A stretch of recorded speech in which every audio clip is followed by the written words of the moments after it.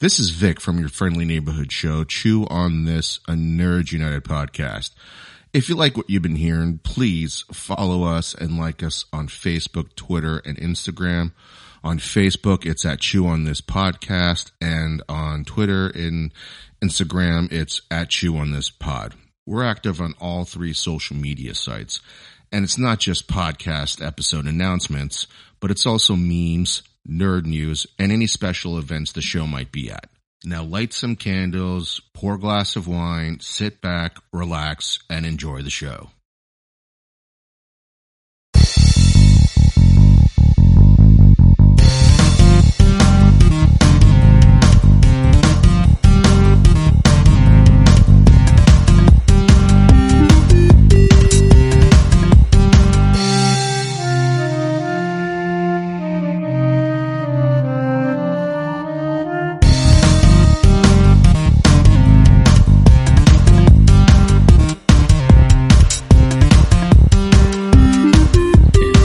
Yeah, and I'm sorry, I apologize. My schedule's been crazy. It's fine.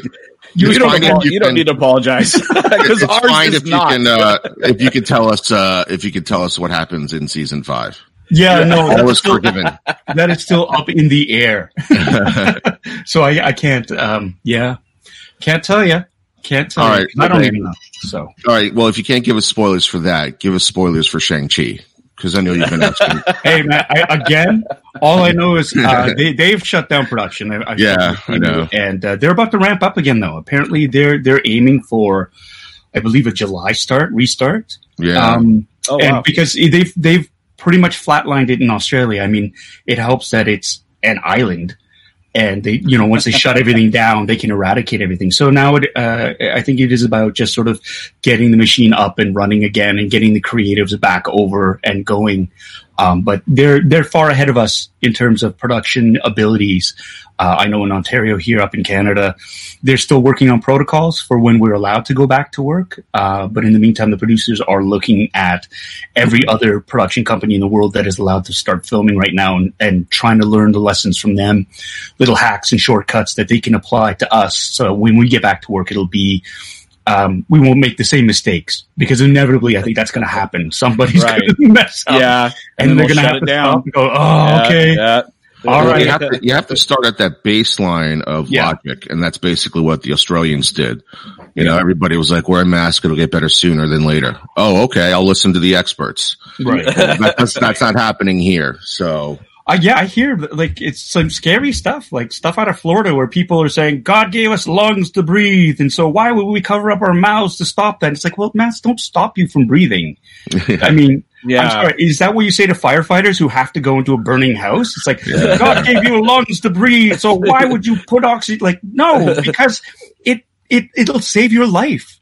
Yeah. Like, that's literally the simplest form is it can save you. And more so, I think it's that perspective shift. You will save others from yourself. Because a mask itself, that's the perception is, I'm weak because I'm wearing a mask. No, you're strong because you're wearing a mask. Because you're protecting others from you potentially, because you could have it and not know.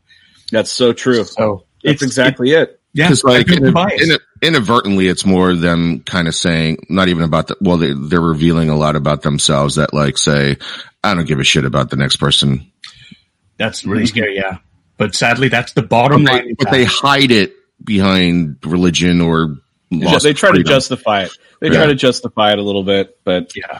I mean, it sucks. I mean, I make my kids wear it, and I rarely ever take them out. But if I do, the rules are you stay by me. Yeah. You don't touch anything. Yeah.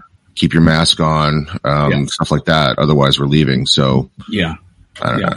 It doesn't make any sense. They have to stop licking everything. Yeah, that's the terrible thing about it. I can't wait till I can start licking things again. Exactly. Stop licking things. You would think that would be big enough. It's like, no, that's just a standard rule for every time. Like, for all the time. Yeah, don't lick the posts. Stop it. So, not even to, do a scene from Christmas Story. Don't lick the post. Exactly. Dumb and Dumber. Oh my God, yes. All right. Well, Vic, do you want to do the intro? I still to this day, Paul, I don't know if you've listened to any of our shows or anything like that. Probably not, because you agreed to come on. But I'm always amazed at the people that I can bring onto the show and talk to. We've talked to people that I never would have thought I'd even be able to talk to over social media 4 years ago. And this interview right here is crazy for me, because I came into Kim's Convenience late because I'm in the States, and I only saw it through a recommendation of a friend for Netflix. Said it was really good. You have to watch it. And I'm like, okay. And then of course I actually did go back to watch it just so I could see what Simu was like, because he was announced as Shang-Chi. So I thought, let me see what this guy can do. Right. I ended up binging 3 seasons, I think, in 2 weeks. Wow. And so I started trying to talk about him, because we talk about nerdy stuff and Marvel and all that stuff. And then I ended up loving, you and Jean's character. Oh. The Appa and Oma. Like, they were my favorite characters. And I kept telling BJ, I'm like, you got to watch this show. Don't even watch it for Simu. Like, watch it for this guy. Cause I'm Asian, obviously. And I'm Chinese, not Korean, but there's like a parallel to the way that, the Asians kind of act at a certain way. Everybody has that saying, like you say stop, which is hysterical. I think my dad said something completely different, but it was that version of it. It was that version of it, yeah. So it was really awesome to see that. And the show, had it not been known that it was in Canada, you could have thought it was anywhere in the United States. Like, it's universal, that show. Right. And especially more so, yes, it's a family show, but to see like Asians on screen for me was huge. Anyway, I that wasn't even an intro. I'm just telling you that I can't believe you got on the show.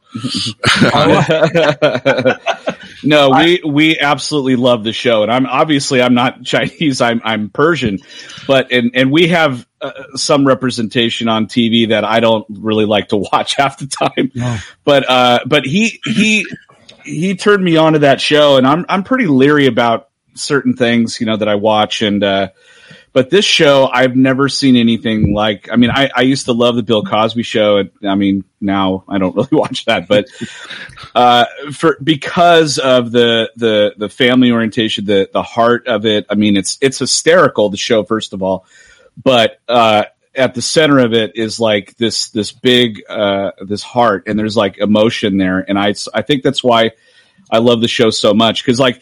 I love stuff like The Office and Parks and Rec, and those are great for what they are. But even in those shows, when they do have like an episode or like one scene where there's like a little bit of heart or some emotion, it's like, like it kind of transcends the sitcom. Right. It's like even better. So so this show just blew my mind. I absolutely loved it. And now we're sitting here waiting for season 5, which is going to be like forever. But this is even better than season 5 having you here. Man. Thank you so much. Guys, honestly, it's so funny because I came to this kind of success in my career really late in my life. I mean, I've been slugging it out since I think my first year as a professional actor, where I made the full jump into like, I'm going to be an actor. I'm not going to work another job. I'm just going to be an actor. It was like back in 95. And so I've been grinding it out a lot. And, as you might realize as well, there weren't a lot of great Asian roles available to me. And especially since I was losing my hair at the time. And so I was way too old looking to play the young parts, the parts that were my age. But then I was way too young looking to play the old dudes. And so I got caught in this in-between. And so I made a career out of being a day player and just sort of going in and grinding it out. And my speciality was exposition.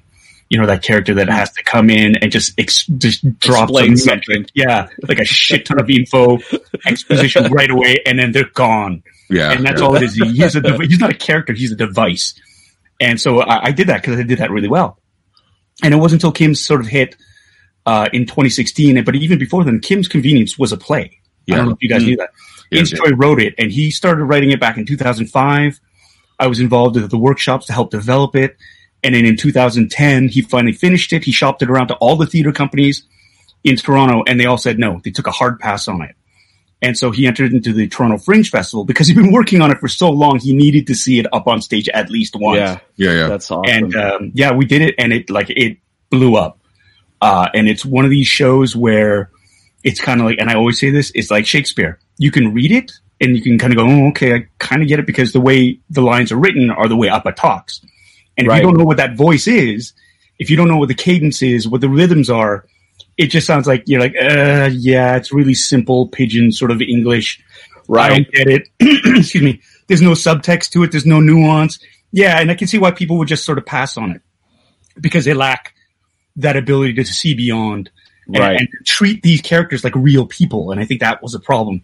They saw them as, it's just, they're lesser because it's an immigrant family. So that narrative isn't important. And it's like, but it's not until people hear the words. It's like Shakespeare. When you hear somebody who knows how to speak the text, it comes alive, and it's rich and it's full. And that's what Kim's was. And then when it hit at the Fringe Festival, it caught a lot of people by surprise. And it was a story that was so specific, it became universal. And it was specifically about a Korean Canadian immigrant family.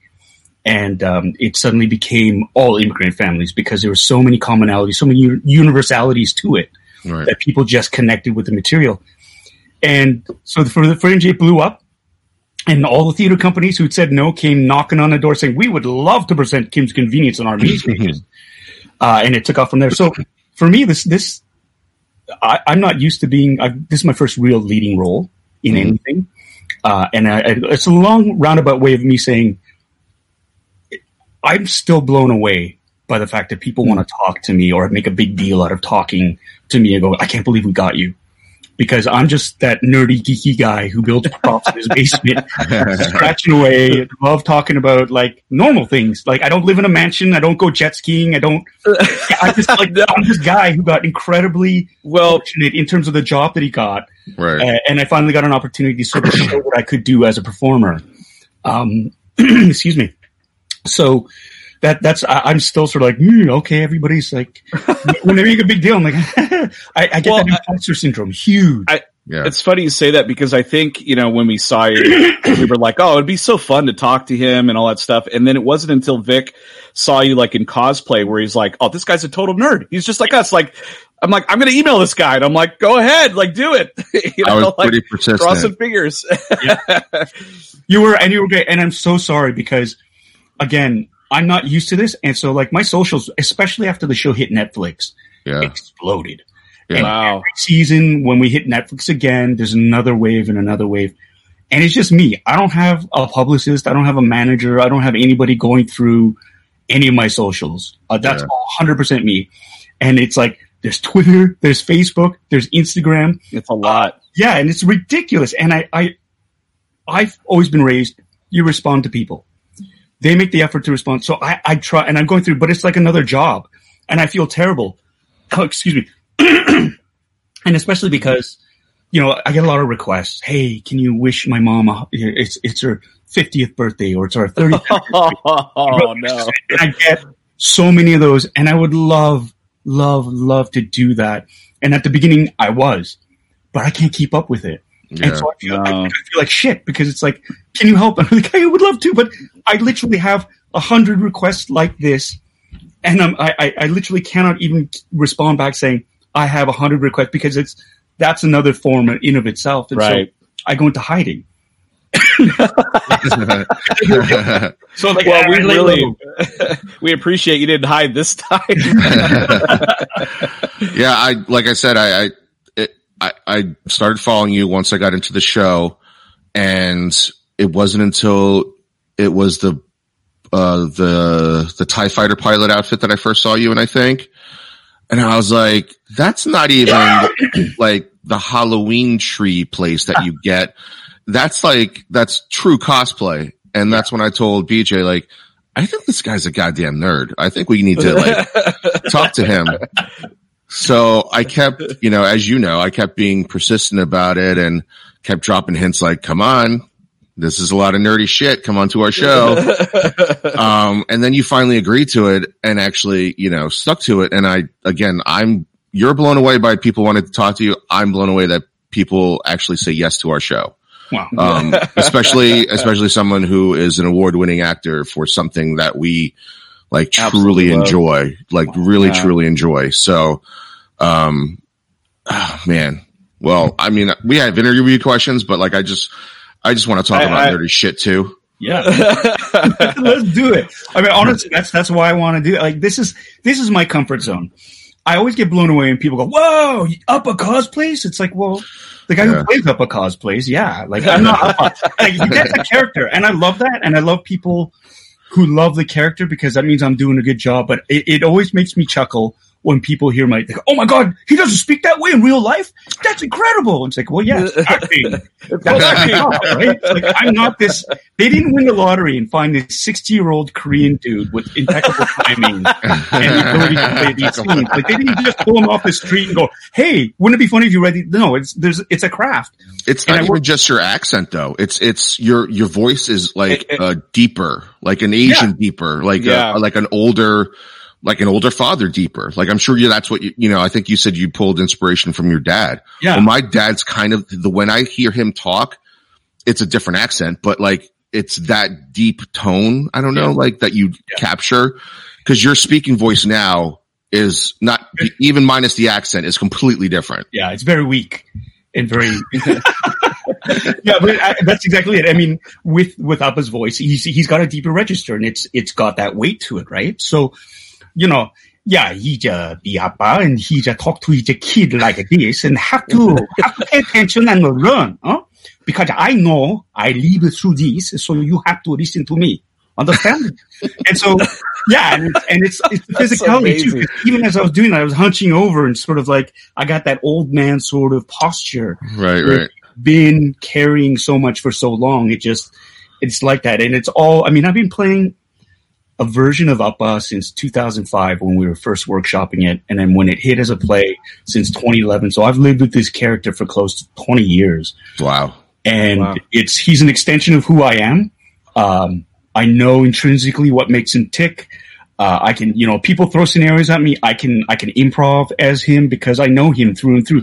Because he's my dad, he's my uncle, he's my grandfather, he's all these crazy, stubborn, wonderful Korean men that I grew up around. And I'm slowly becoming one as I get older too. And so it is like, I get it. And the older I get to, the more perspective. That's the lovely thing about this character is as I get older, I gain different perspective about him. And Jean Yoon, who plays Oma on the show, when we were doing the tour, she said, because this is a role in the play, he's 60 years old. And I was only 40-ish when we started playing. She said, in 20 years, you will be the same age as Appa is in this play. And you can keep playing him. And how incredible would that be to grow into his age? And what kind of perspective are you going to gain? And every year it was true. I gained different perspectives. And as my kids get older, as I learn new things, as I interact with other people, you get that it's a bounty. It really is a blessing to be able to inhabit a character, live with it, and gain all of this insight to layer into that performance. Is that your dad's accent that you pull, or just a generic Korean one? That's my dad. And it's funny because people get, so that's not how Korean American sounds. Like, yeah, well, he's not Korean American. He's Korean Canadian. Yeah. He came over. Yeah. Where he was at, like, we lived in London, Ontario, Scarborough, Ontario, which is just like it's like Queens is to New York, right? It's part of Toronto. And then we lived in Calgary. And so his journey, his voice is shaped by where we were geographically and how people spoke and how he tried to speak in English. Right. But that's his accent. Like, that's his voice. That's the one I'm using. And it's interesting whenever you have a show that is, kind of an outlier, because like Until Fresh Off the Boat was, now they've been canceled. It was just two real Asian shows in North America. Yeah. But, just because it's a show with Asians in it doesn't mean it's about all Asians. You know, there might be a lot of universalities, but we are not supposed to be the representation of every single Asian family. That's ridiculous. It's like saying, one cop show is indicative of all the cops. Like, nobody ever says that. 90210, that's all white people. Nobody says that. So, and that's the thing. Like, we have characters that we play. And I remember at the beginning, people were saying, "Oh, they run a convenience store. That's so racist." I was like, how's that racist? My parents had a convenience store. That's true to life. We're not saying all Korean families have convenience stores, but this one happens to, that's what it's about. Mm-hmm. And that's the truth in that situation. Same thing with the use of accents. People are saying, that's so racist. They're speaking in accented English.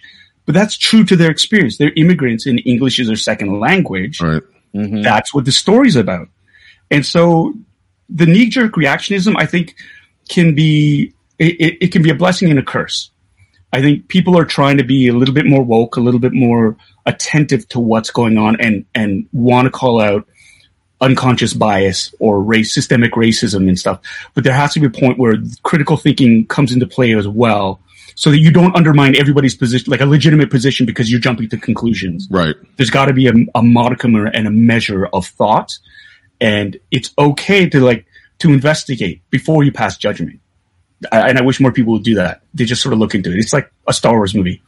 People go, it's stupid. This casting's ridiculous. Oh my God. I can't believe you just said that. I was thinking right? Phantom Menace, right? Yeah. Where the Nemoidian was speaking like in that really thick, it was almost like Japanese businessman or something like that. And I remember watching it just really hit me. I was like, wow, they're really going for it. You know, like, okay, well, I guess it's an alien, but it's a little close to home. Yeah. The Gungans too. Yeah. Of course. More so. Oh yeah, like Watto. Yeah, yes. They all sounded totally weird. Yeah, and so it's stuff like that where I really wish there was a measure of just investigation. Do your due diligence before you jump on the bandwagon or do anything like that. And that's what I try to do. I try to be really measured in terms of response and thoughtful. I think that's what it is. We're in such a rush nowadays to be the first or to join a movement or this or that. And that kind of passion is admirable, but it does a lot of damage if you don't Could be misguided a little bit. Yeah. Yeah. And it happens. I mean, it happened, with the Black Lives Matter movement. There was a Blackout Tuesday and everybody was, for the Instagram post, they were putting up black in solidarity for, and it was, the impetus behind it was a very positive one and where people wanted to support, but then it came out when you're using the hashtag Black Lives Matter, you're actually filling that feed, which was being used as a resource for activists and supporters to get information.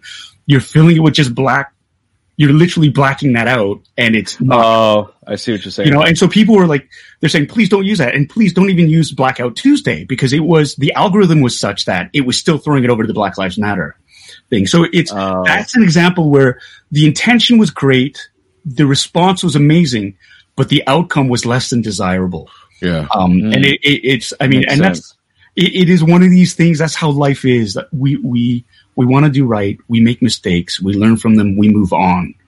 And, that's something that I try to instill in my kids, that I'm trying to still learn for myself. That you're going to make mistakes. Don't be paralyzed into inaction, because it's so easy to be so scared to make a mistake that you don't do anything. Right. Right. But it's like you learn from you got to own it. You make a mistake, you own it. No half-assed apologies, no this, no that. You own it. You kind of go, okay, how do we learn? How do we move forward from this? And you just go. And I think that for everything in life, it would be so much easier if we all just kind of sucked it up and let our egos take that hit and kind of go, okay, I'll do better, honestly, and actually do that. So, and I think people want to do that. But I think, after a certain point, people as human beings, they're tired of making mistakes. They're tired of being, get defensive. Yeah. And it's just, we have such thin skin now. It's incredible. Passive aggressiveness. Yeah. Well, I wanted to say something earlier.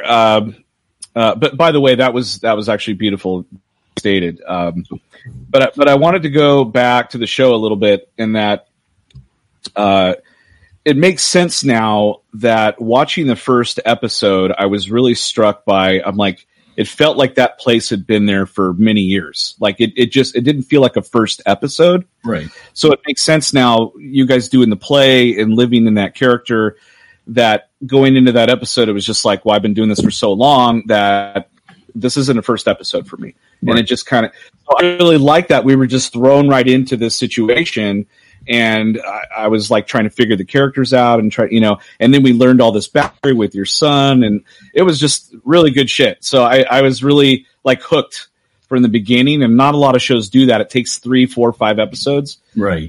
But first episode, I was like, oh, I love this environment. This is great, Well, the first one was the gay discount, right? That was the first episode. Yeah. I got hooked. In the I forget what it's called, but there's always you guys do this. The Office does it too. I think Parks and Rec does it as well, where there's a short segment, a short quick joke. Yeah. Before the credits roll. We call it the cold open. Yeah. That's right. Cold open. Yeah. So I got hooked on that scene when Appa's trying to, say that he's not homophobic by giving this gay discount. But because I'm Asian and I can hear that voice in people that I've known, it like spoke to me that he was like caught in a back and he's like, no, I'm going to do this without thinking it through. Yeah. And it was really funny. Yeah. And the entire episode, because now you set the tone that he's just innocently ignorant, right? Like he just innocently very true, like very kind, very like he's he's like the corner store that nobody messed with, right? Like that's because everybody loved that store. And I was so hooked for the whole episode. You're saying you're not gay. He's like, I would know. He's like, I have gaydar. Yeah. He just doubles down on it, right? Yeah, especially I can't remember his name. He's a Latino character. Rodrigo Fernandez-Stahl, who plays Enrique.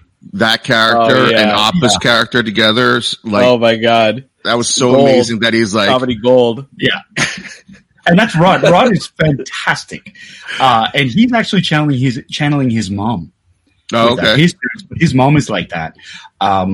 In terms of, because if you watch a show, Enrique really sort of, he evolves into this, he's a regular customer in the store.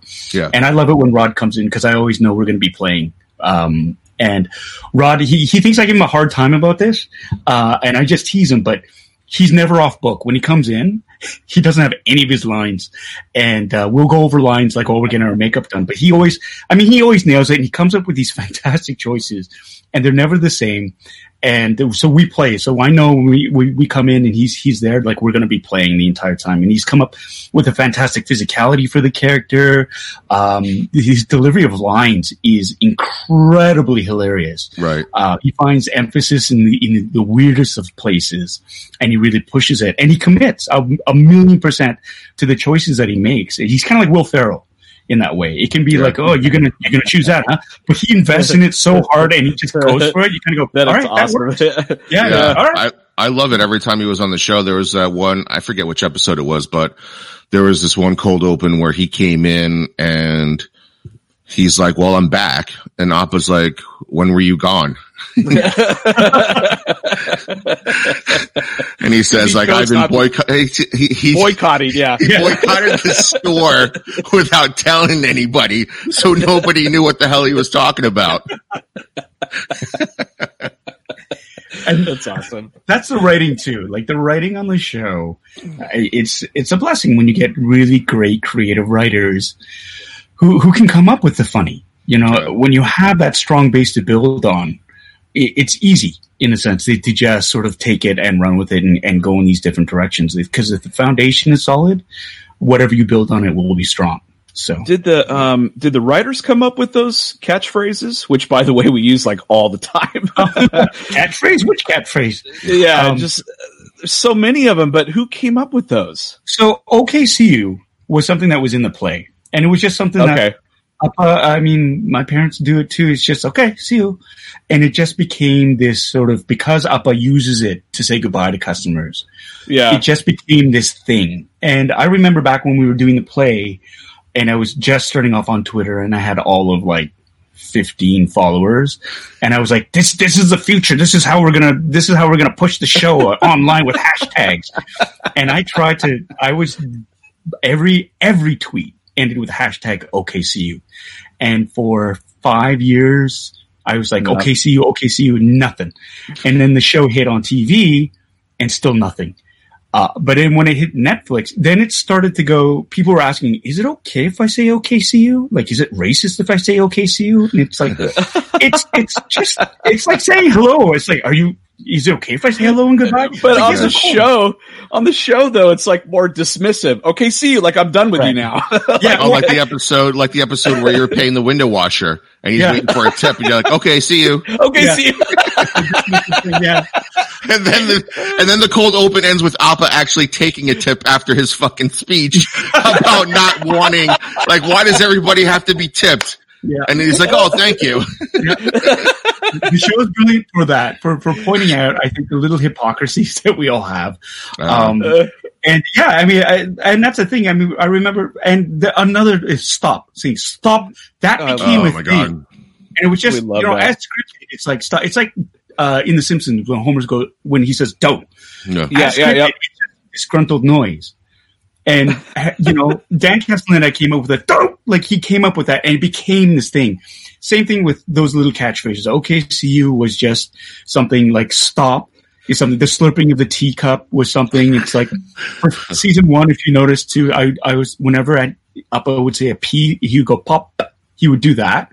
Like a little bit of a, and I would try to incorporate little things like little idiosyncrasies in there and stuff. And some stuff hits and other stuff doesn't. The sneak attack thing. I love the sneak attack. Sneak attack in the later seasons becomes a huge catchphrase. Huge. Another one is something style. Like we're gonna go Hawaiian style, or style. That kind of thing, right? So it's kind of fun that these little phrases sort of land and people run with it. It's just, I don't think people set out to do it. It just becomes, and then the writers sort of take it and keep going with it. Well, in the 80s, I don't know what Canadian sitcoms were like in the 80s, but in America, the 80s were all about catchphrases. Your show was successful if you had a catchphrase. Yeah, and it was just, they were always forced. What you talking about, Willis? Yeah, and like the applause. Yeah! Yeah, exactly. Or the fake applause. The clap or the laughatron or whatever it was. What did your dad think when he first heard you with that accent? Oh, he didn't know it was him. He didn't. Oh, really? He didn't even connect. Because he's doesn't sound that way. Yeah, I'm not right. Like I don't sound like that. No. Yeah. You're crazy. Like he doesn't. And it's funny. He doesn't. I think, but he's secretly chuffed about it. Like not so secretly anymore. But this is one of the shows, the only show that I've ever been on, where my parents are 100% invested and so proud. And they'll trot me out, cool. And they'll say, "My son, the actor." And but you were on so many episodes of Train 48. Oh, I know. And they were happy with it. Like, yeah, we don't understand what's going on, but yeah, you on TV. Good. Right? You can't really brag to good for you. Yeah. But now, because it's about a Korean Canadian family, and my parents are Korean Canadian, and all the people they hang out with are Korean Canadian. They're like, that's my son. Huh? Yeah. And not a doctor or lawyer or engineer, but he's a very successful actor. Convenience. You here? Oh, yeah. That's how it goes, right? Pharmacist, medical, computer, doctor of some sort. And then there's nothing beyond that but president or successfully rich. Right? Yeah. Well, I always joke. It's like my parents said I could be 4 things growing up: doctor, lawyer, engineer, or a failure. Right? Like, oh, okay. Yeah. And that's the immigrant experience, because they pulled up stakes in their homeland. I mean, think about the courage it would take to move your family someplace where the cultures are different and you don't speak the language. And you're a professional and you're not allowed to work your professional because you don't speak that language. Right. And the reason you do that is for your children. And then your ungrateful children grow up, and instead of taking this huge sacrifice, you gave up friends, you gave up your career, you gave up comfort. And the little shits want to become actors. You're like, you pissed it away. So I get it. Or do a free podcast. Yeah. The mightiest oak starts from the littlest seed, right? So, Right. That's right. and that's the thing for me. I mean, they looked at me and were like, "Oh God, he wants to be an actor. Why?" That's not part of the top 3. No, and it took me. I mean, I was Kim started like what on TV 2016, so it was about 4 years ago. I was 44 before I became a successful actor. Yeah, That's a long When are you time. going to get a job? Well, it was When are like you going to get a job? So that's that's when they stopped worrying about me. yeah. Because That's always a long worried. time. Yeah, That's a long are time. you going to be okay? Do we need to support your sorry ass? And so it's one of those things. And We don't have enough room for all your nerd shit. Yeah, Yeah. Why are you buying another helmet? You're not working. exactly. But that's why I'm getting him now, because Andrew Fung, who plays Kimchi, he's my enabler, and we have this catchphrase. It's like, should I get it? And he's always, treat yourself. Oh, that's Parks and Rec. Parks and Rec. Baby. Oh, is that where it's from? Yeah. That's where it's from. That's the catchphrase from Parks and Rec. Okay. And so that's our mantra. Like it's so And funny there's because sneakers, right? terrible. Oh, yeah, he's sneakers, but not only sneakers. He loves wrestling. Professional wrestling is Really? his jam, especially in the 80s, the old WWF stuff. He's Oh hardcore. yeah. I mean, I love that stuff too. And so he's gotten into, and this is awesome, and this is what I'm gonna expose him for this. Championship wrestling belts. And not the branded ones that you get that are, decent quality. These are like handcrafted, artisanal, faithful recreations. Yeah. He has 19 of them, guys. 19 of them. What are they? Wow. They got to be like 400 or 500 a piece, right? But you have Intercontinental, World Championship, Tag Team Championship, different eras, WCW, WWF, ECW. Like, he's got the gambit, and they're beautifully crafted and like the finest. They're almost better than the real thing. Does he have the $1 million belt? I don't know, because honestly, you see the wall of shoes and you see the belts, and you're I'm overwhelmed. It's like sensory overload. What was it? Ted DiBiase, I think, right? The $1 Million Man. I'm going to ask him. I'm going to say yes. I'm going to say if he doesn't already have it, he's probably getting it made as we speak. That one has to be freaking expensive hell because it was like gold plated and was surrounded by diamonds. Diamonds, yeah. What he told me is if you order a bunch of them at the same time, they actually cut you a deal. Well, what? It's like, so if I order 10 belts, I get they drop in price. A discount. Yeah, it's like, that makes sense. But man, I don't have space to put my helmets anymore. Like, I literally have to keep a lot of my collectibles in boxes, which I hate. But I have to keep them because I can't store them otherwise. If they're loose, I can't store them. So they're stacked up because that's the most efficient way. Paul, I just got one of these. I don't know if you've seen they brought back the retro figures. Yeah, the vintage. Yeah. So I walked in the store. I walked in the store the other day and got the Boba Fett, and it reminded me of the one that you had to order, back in 1980. Cereal box. Yeah, and it didn't. The rocket didn't work, and I remember I was so upset. And did you actually get one with the rocket that you could put in spring load and shoot out? Oh no! There was a little note that said choking hazard. That's it. And that's it. And we talked to the guy that collects things, and he said that there's only like 20, maybe 50 in existence, but only 26 that are actually people have said they have them. Yeah. So I remember those because it was, you could shoot out the rocket at it. And it would go maybe 2 inches because the spring is so weak. I mean, if you choked on that, I'm sorry, you deserve to die. No, that's terrible. That's terrible. As a parent, I can't say that. But you kind of have to wonder. But I do remember because I did get the Boba Fett, and you couldn't, and I was bitterly disappointed. And I tried pulling that rocket thing out. Oh, me too. Yeah, me too. Stuck. It's like, no, it's molded in there. So, what's your most prized collectible? I just have. Right now, I mean, I don't know if it's collectible because I built it, but it's got to be my Proton pack. Oh, that thing's awesome. It's a 1-to-1 ratio. It wasn't a kit. a lot of things, like a lot of my Star Wars armor, it's kit. It comes in kit form. It's all vacuum form. It's pre-pulled. You have to trim it. You have to fit it. You have to put all the strapping in and stuff like that. And it's very funny too, because I have friends who are like, "Oh my God, your stuff is amazing." Oh, thank you. He says, and then they find out that it's kind of a kit and they go, "Oh, you didn't actually make it? Man, you're full of shit." I'm like, "What do you mean? Like, I thought you actually built it and shaped it." It's like, no, I never said I did. I said I built this armor, but it doesn't mean, it's like when somebody says I rebuilt a car, they didn't forge the steel. Yeah, they didn't. They didn't do that. They took the pieces and they put it together, and that's literally what I'm doing. So anyways, so it's a proton pack, and like all the elements I had to get separate. So the shell is fiberglass. There's a guy in Texas who's now started making new runs of these shells, and they're really hard to come by.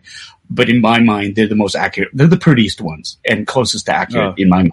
Nice. And then I had to source another place that fabricated the aluminum parts, like the iron arm, and the other, oh my God, I'm forgetting all the terms to the tubes. And, I had to source the vintage, resistors, the Dale resistors, because a lot of that stuff was from the 70s and 80s, and it was like pennies back then. Right. And if you can find them now, they're still super cheap, but all the hoarders, all the people who know what the community needs them for, they've scooped them all up, and now they're like, it's extortion almost. Yeah, and in Canada, this stuff is like non-existent. Like, we don't use that anymore. We use these new things. Why would you want something that's 25 years old? So I ordered from the States, and they could be like, hey, yeah, you get 10 resistors for $5. Shipping is $50. Wow. And you're going to have an import tax. And you're like, wow. So that jacks up the price. Yeah, the import tax. No, I saw it on your YouTube channel, and I thought first of all, besides the look, it sounded amazing. Yeah. Like even through your iPhone or however you were recording, because I knew you didn't have like a boom mic or anything. Even through there, well, you could tell because like you could tell like you're in the basement or something with the slight amount of echo. But when you kicked on the proton pack, it was so deep. Even on that recording, I was like, "Oh my God, that's accurate as hell." And then you put the steam in there from the video game.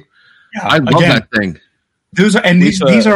Those are from, like, that's the venting thing is from Fincher Technologies. It's a father-son company in Carolinas. I think it's North Carolina or South, one of the Carolinas. Look, if you really like this show and it tickles your nerd spot, please review the show on iTunes and Facebook. It'll help getting the show sponsors and allow the show to keep putting out daily and weekly content. Now back to our regularly scheduled program. And they did they're the ones pumping that stuff, like that kit out. Nowadays, people have been able to figure out with Arduino, and because eSig technology is readily available, they can sort of jury-rig something. But the Finchers, they're the first ones that ever did it. And, their support has been great. Like, if you have any questions, they're there to help you. The quality of the materials they send are fantastic. And, sorry, that's a phone. Sorry. Same with the sound, like the sound card. Again, this is stuff that's all plug and play. I got through GB Fans. Yeah. Somebody has done the heavy lifting, but I had to install it, make sure I didn't electrocute myself and blow up the sound ports and stuff. So, yeah, but I mean I still get shivers when I switch that sucker on, and when you're wearing the pack and it runs the light, man, it's orgasmic. Yeah, it's normally orgasmic. It's like when you see stuff from Star Wars, when you see it in real life, you're just like, oh my God. Yeah. I can't believe that this was on the set of Star Wars, or this is Luke's actual lightsaber, stuff like that. Cause we went to, Rancho Obi-Wan. Have you ever heard of that? Yes. Yes, I have. So it's like 2 hours from me. Right. And we took the tour. It was like 5 or 6 hours. Yeah. And I always tell the story that it's that long, and we're huge Star Wars fans, and I was like Star Wars out by the end of it. Wow. He's got so many stories. If you ever get the chance to do it, you got to do it. If you're a Star Wars fan and a collector, because he has so much shit.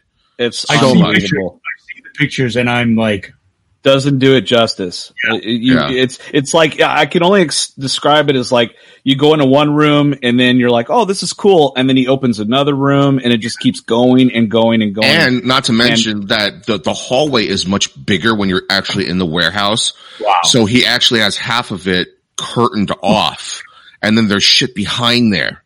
Wow. I hope he has the best virus suppression system in the world. Yeah, like, I don't. It's temperature. I don't think temperature regulated.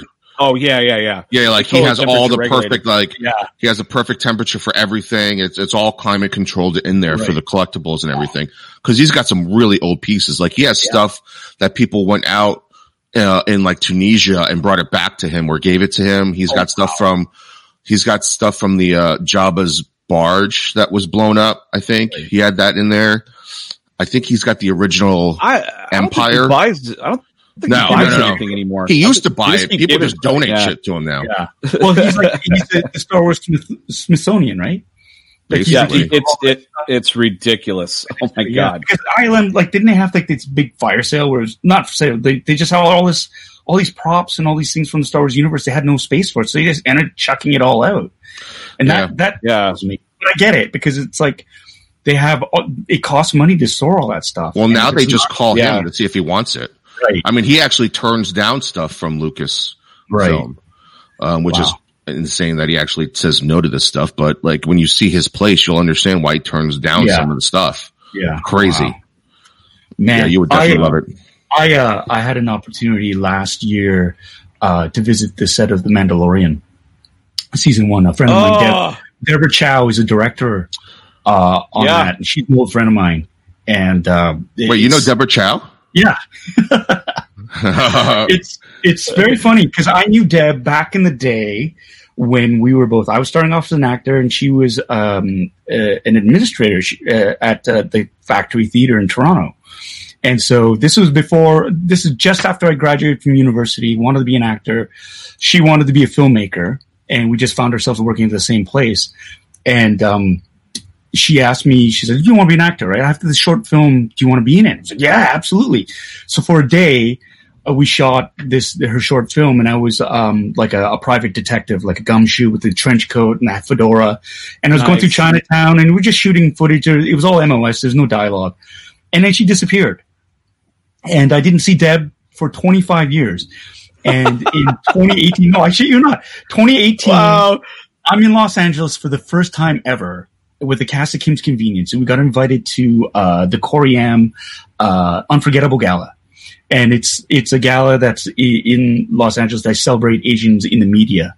And, Kim's had just dropped on Netflix. It had made a big impact. And so we got invited. And so we're there.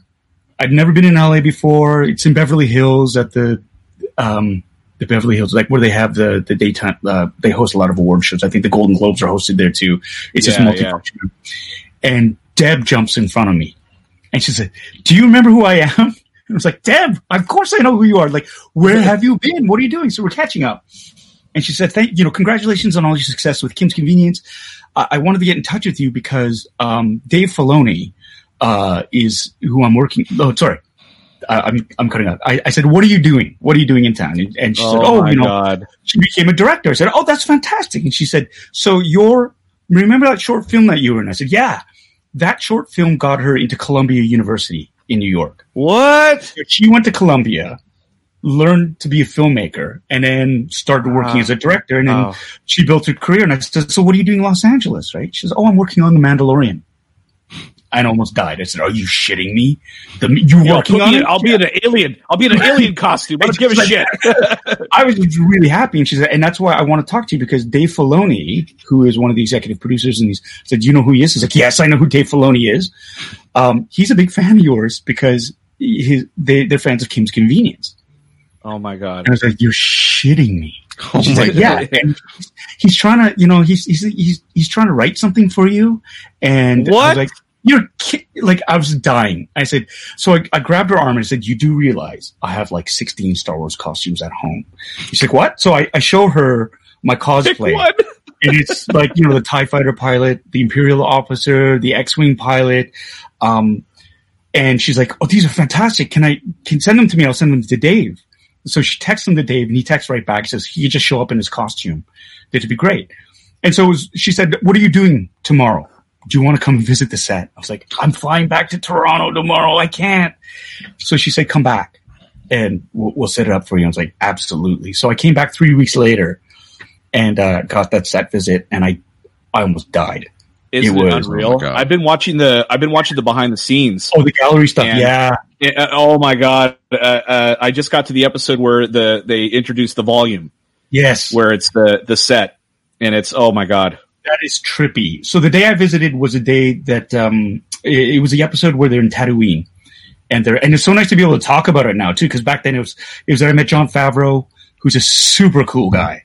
And I was just hanging out, and Dave was there, and so Dave gave me a guided tour of the entire thing. But they were shooting that scene where Mando's ship was in the hangar in Tatooine, and they showed me the volume, and it was like the bottom part of the ship was practical. There was real sand, but the rest of it was it's amazing. LED.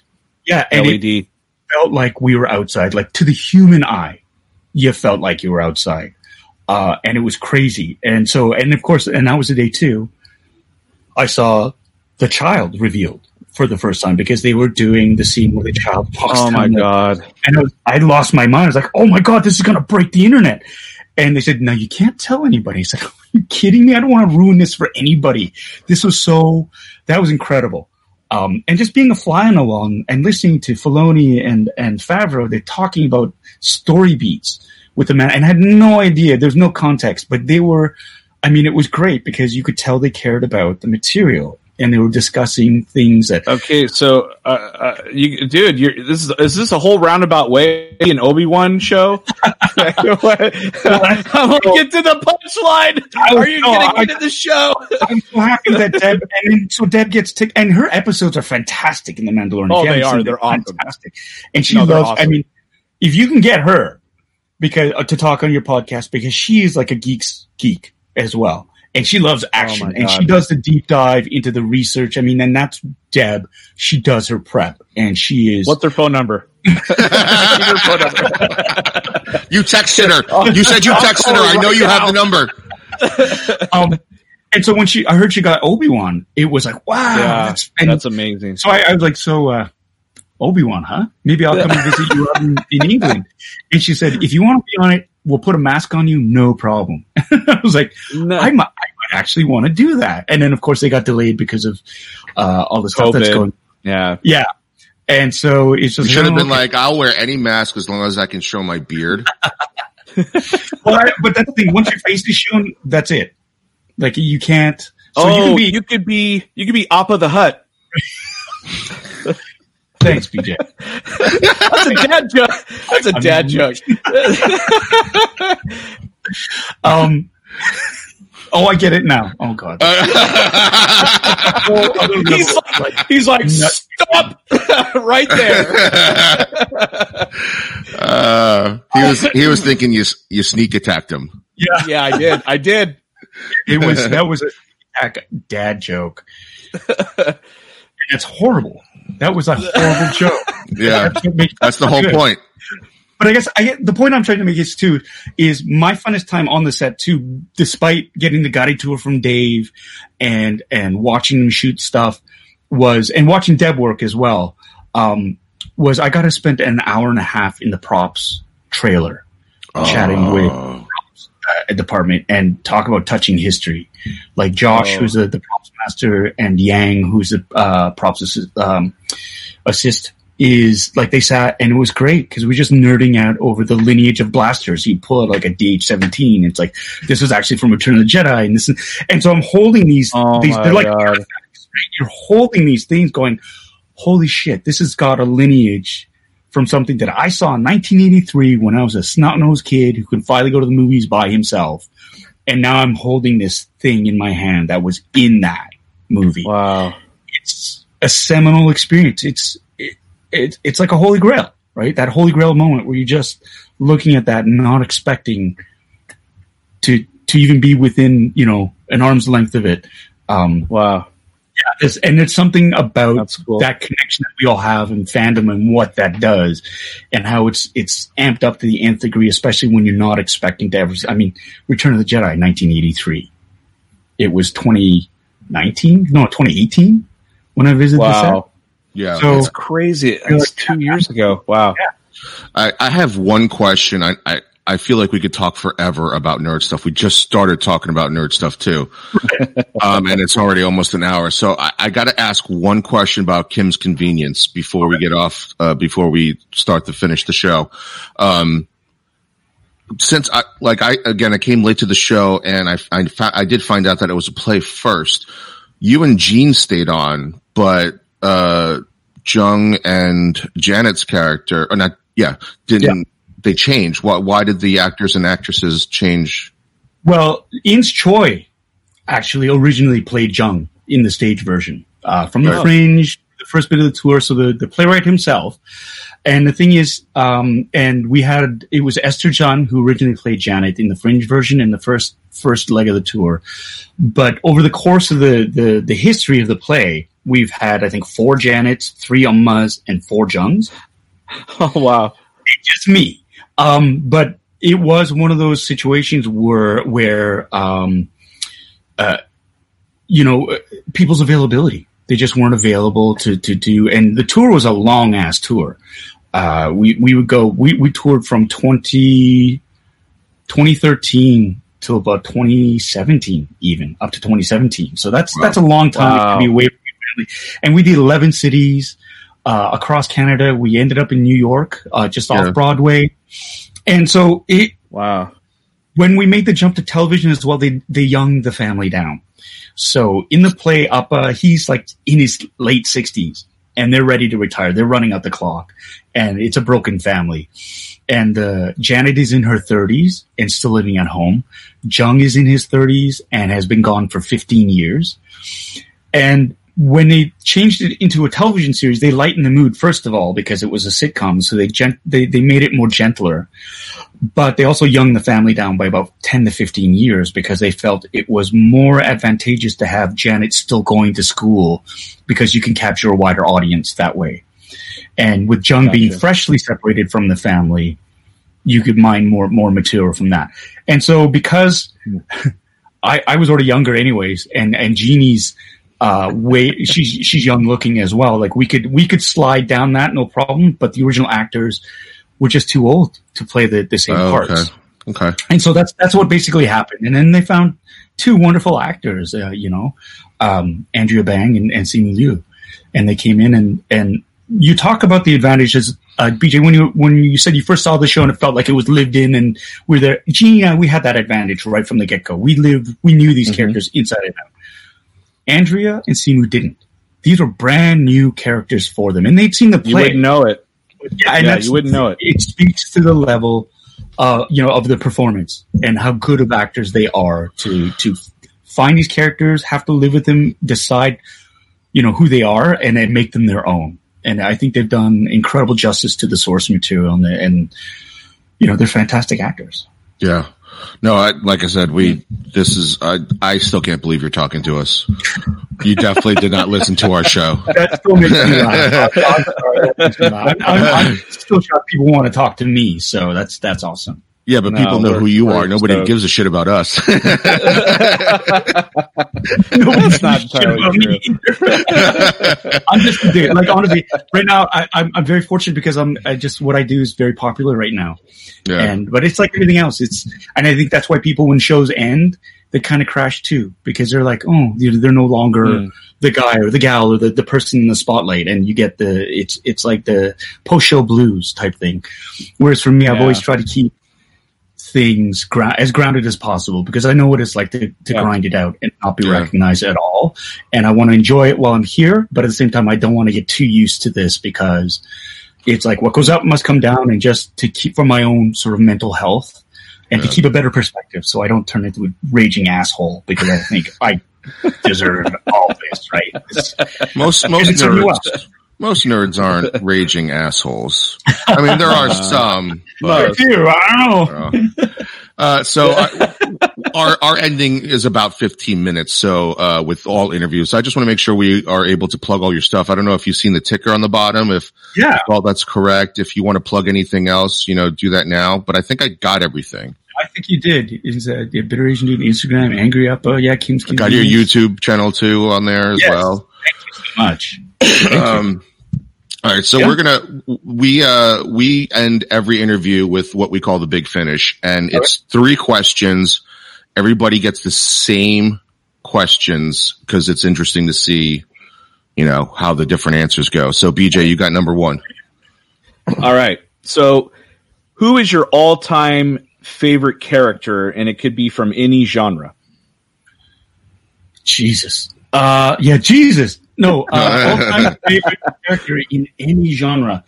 I'm going to have to say Peter Venkman. Oh, okay. From Ghostbusters. That's a first one. We never got that one. We've gotten a lot of we've gotten a lot of Star Wars characters. Yeah, I'm trying to go off the beaten path, but what's the first thing that sort of came to my mind? I was like, Venkman. That might be because the proton pack's staring right at me right now. But he made it. Bill Murray growing up was one of my favorite comedic actors because I saw him in Stripes. I saw him in oh my God, Caddyshack. Thank you.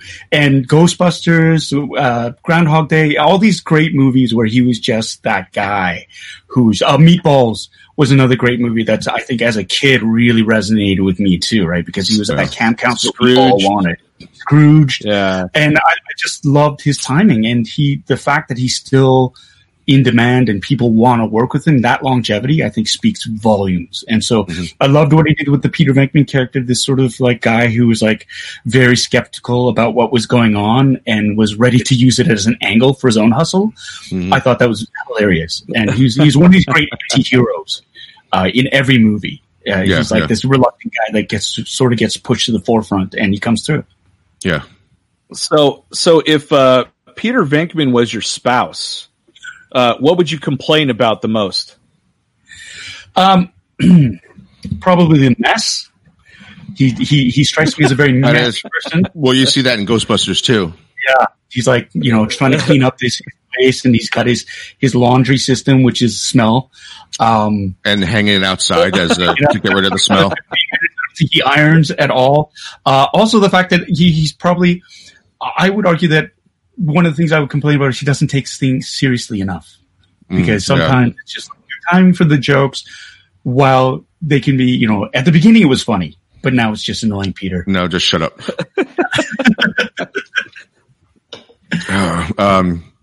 Okay, so second question. What are you watching now as far as TV shows go? Something that you have to watch all the time or binge, something that you're binging right now? Right now we're binging The Goldbergs. Okay. It's an American show, and it was my youngest he's just sort of like, oh, what's this? And I remember hearing about it back in the day, but it is a trip down memory lane. I love that family, the dynamic they portrayed. I don't know if you guys know the show. I've seen it. Yeah, it's pretty good. It's set in the 80s, so it's lovely because as a kid who grew up in the 80s, like 70s and 80s, all that material is familiar to me. My youngest is like, what is that? What is that? And me being able to explain exactly what it was and sort of say, this is going to happen. He goes, how did you know? I said, because that's what always happened with these things. Also, the style, the fashion. But what I love is that family dynamic because they portray this family in a way where the dad calls them morons. They're yelling at each other. They're mean to each other, but they love each other. And that's what I love. Yeah. It's not this hyper idealistic family where everybody's calm and patient. They're yelling at each other and throwing shit at each other and undermining each other. And the mom, she's fantastic. They call her the smother because she coddles him and she tries to do too much. She has trouble letting go. Yeah. And I something really, really fresh about that show, even though it's been around for 7 years. But I see that dynamic and I love it because it's very similar to the Kim's family. It is. Yeah. And the added fact that it is vintage, they have all that 80s stuff in there and they jump around. They play with the timeline, which is hilarious. But all the movies that they sort of play up are my favorite movies. And they have theme shows around those movies. I love that. So we're doing that. Of course, Mandalorian, especially with the gallery features. Been watching that. I got to get into Watchmen. and Chernobyl, but stuff's really heavy lately, so I've been trying to keep it light. Yeah. I've been wanting to go back to Chernobyl, but it's one of those shows where you have to just be in the mood for, to invest that kind of thing. It's not lighthearted. It's kind of deep and disturbing. Yeah. So normally I have a follow-up question to the actors or the characters that you name in your show that you said you watch, but we've never had an award-winning actor on our show before. So I'm going to break the mold and ask, what would Appa choose if he had to choose one form of transportation? And this is Appa, your character. Kit, Airwolf, or Street Hawk? Okay. I don't know what any of that eat. I don't want to ride on a kid. And Street Hawk sound like too high. And what's the other one? Airwolf. Airwolf. Whoa, Airwolf. Like a wolf that can fly?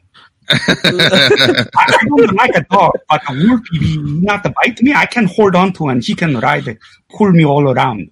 I don't understand. That's awesome. I didn't think that was going to happen.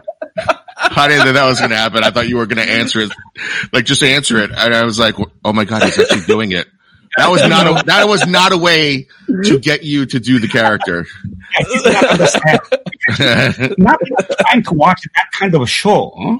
Yeah, Paul understand Airwolf is a big character. I love the part in the show where you say Netflix and chill. Yeah. And Oma knows it, but Appa doesn't know it. Yeah. And he tells, I forget the character's name. Yeah. He's like, I don't want to Netflix and chill with you.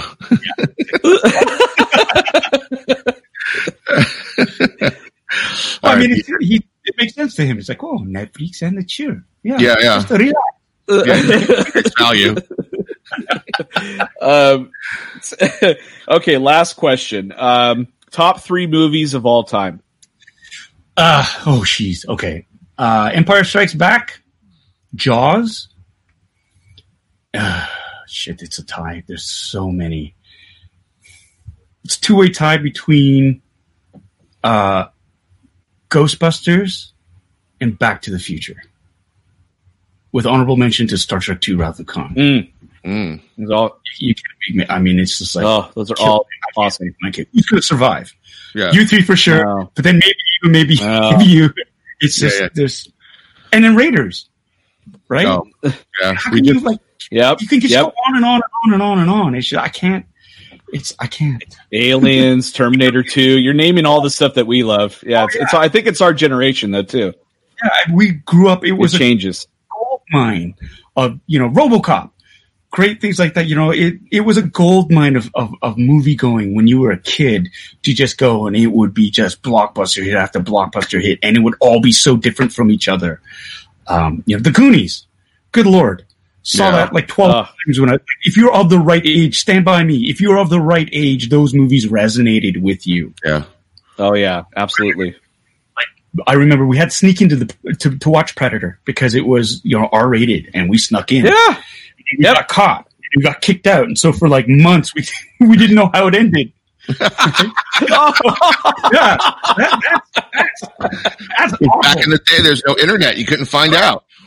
You had to wait till VHS. You had to wait a 2 year years for later. VHS.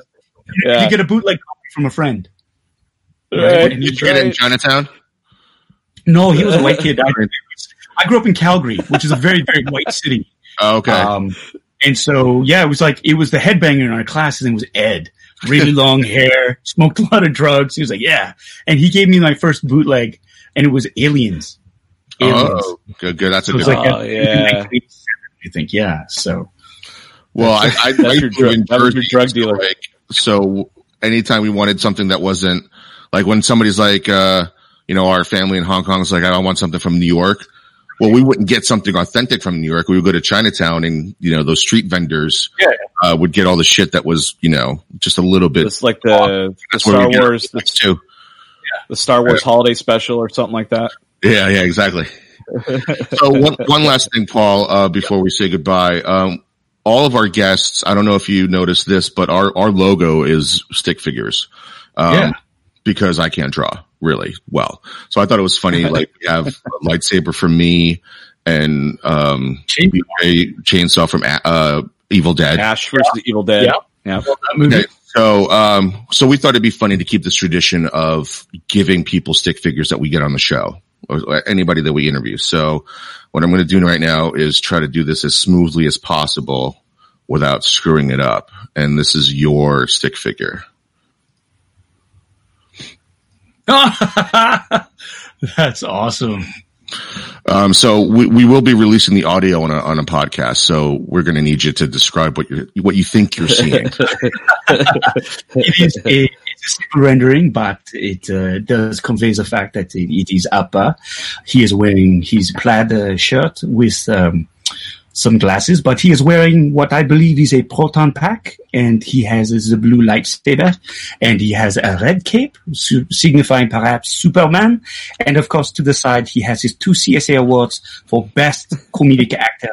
That is for you who do not understand what it is. It is the Canadian version of the Emmys. Yes, and then you notice I left spots. I don't know. What's that? You went French. And of course, he has his slippers on, which are wonderful. And you can tell he has his black his socks on. Black socks. Yes. I've always wears black socks. So I left room there for your other awards that you'll get soon. Oh, man. So the red cape is not from Superman. It's actually Super Appa. Oh, yeah. The thing is, he's not in his underwear. If he was in his underwear, then I would have gone, I was going to do that, but I didn't know how I didn't know how you would react to that. So I love the fact that he doesn't have a hand. It's like he's cut his hand cut off. We don't have hands either. So I see. Yeah, our stick figures don't have hands either. They've got more intricate. That's the only thing sticky about them.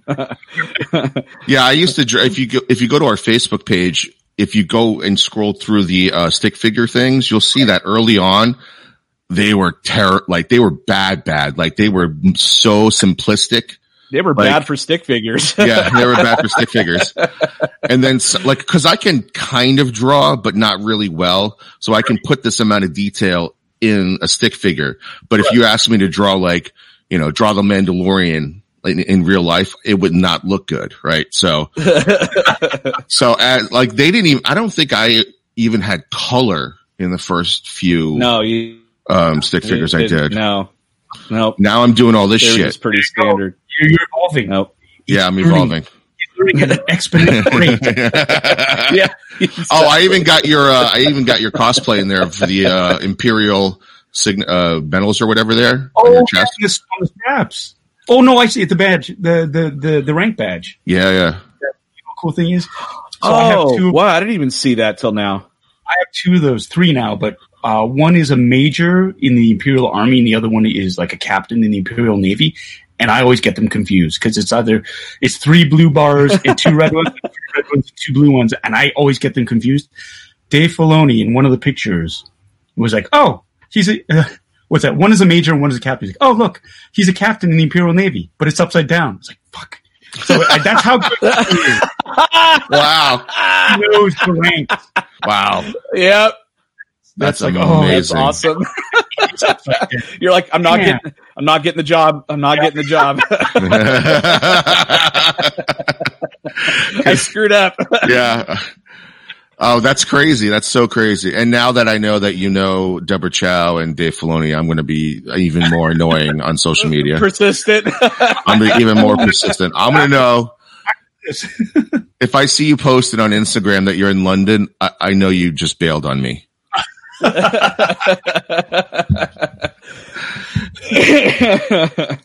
so much for having me on, guys. This was a blast. Paul, thank you so much, man. Yeah, I'm sorry I have to run, but this is my jam. I love just meeting and chatting with people about things that I love. I think I've only asked you 2 questions too from my entire list of questions. So that's okay. Follow up. Good. Yeah, definitely. Maybe when season 5, season 5 premieres or drops. But I think I'll have to wait otherwise because I don't have Canadian channels. I'll have to wait. That's the thing. Well, Netflix and chill. Netflix, yeah. In the meantime, you can rewatch seasons 1 to 4 on Netflix. I'm on it for a third time, actually. Wow. I'm on season 2 right now for the 4th time since season 4 dropped. I've watched it 2 or 3 other times. That's amazing. It's reached the Office level for me because I always have The Office playing in the background. Like, I'm the type of person, if I'm like doing dishes or cooking, I want something in the background. So I'll just turn on The Office. Well, now Kim's Convenience has replaced that, and I just throw that on into the background. I love hearing that. Thank you so much. There you go. Thank you, Paul, very much. I really appreciate your time. Thank you so much, BJ. Thanks, guys. All right. Okay, all right. see you. That was that was Chew on This has a show, or this is Chew. God damn it. We got too many names. Too many names. This is Chew on This, episode 261. I'm BJ. Vic. And we have Appa there, or Mr. Paul. Take care, everyone. Chew on that.